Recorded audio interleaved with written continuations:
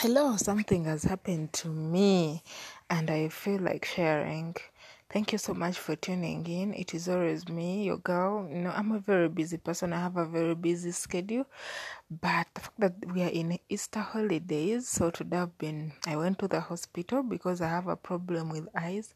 And then on my way there, I learned that someone who has hurt me in the past, someone who hurt me in the past so deeply that I almost committed suicide, was also in the hospital for some reason. And of course, first and foremost, I appreciate life. I appreciate every single day that God gives me an opportunity to be alive and stuff. So I go to the hospital, I meet up with this person. Okay, when I entered the room, she was already sleeping. I went with this vibe in me that maybe we may reconcile, maybe this person will think things over, and maybe.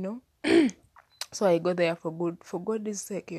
So I enter, I find her doing worse than I expected, and I found her sleeping, so I didn't wake her up. I just sat for like 3 minutes and then I left. I really felt so touched, oh my God, and I only hope she gets better. So the lesson here is sometimes it is always good to forgive. I'm telling you, forgiving is very good for us and for the people who hurt us, because when you forgive someone, you feel relieved, you feel like a better person, you feel better blood flowing in your heart other than holding grudges. So now I'm at a process of forgiving this person. It has not yet happened, but I'm praying to God so that I be able to forgive my friends. Forgiving is really good and it is a necessity for every human being out there. If you want to have a heart whose blood flows very properly, very healthy, please learn to forgive.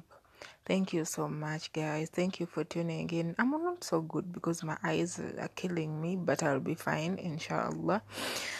Oh, that is all for today. Thank you so much. Bye bye.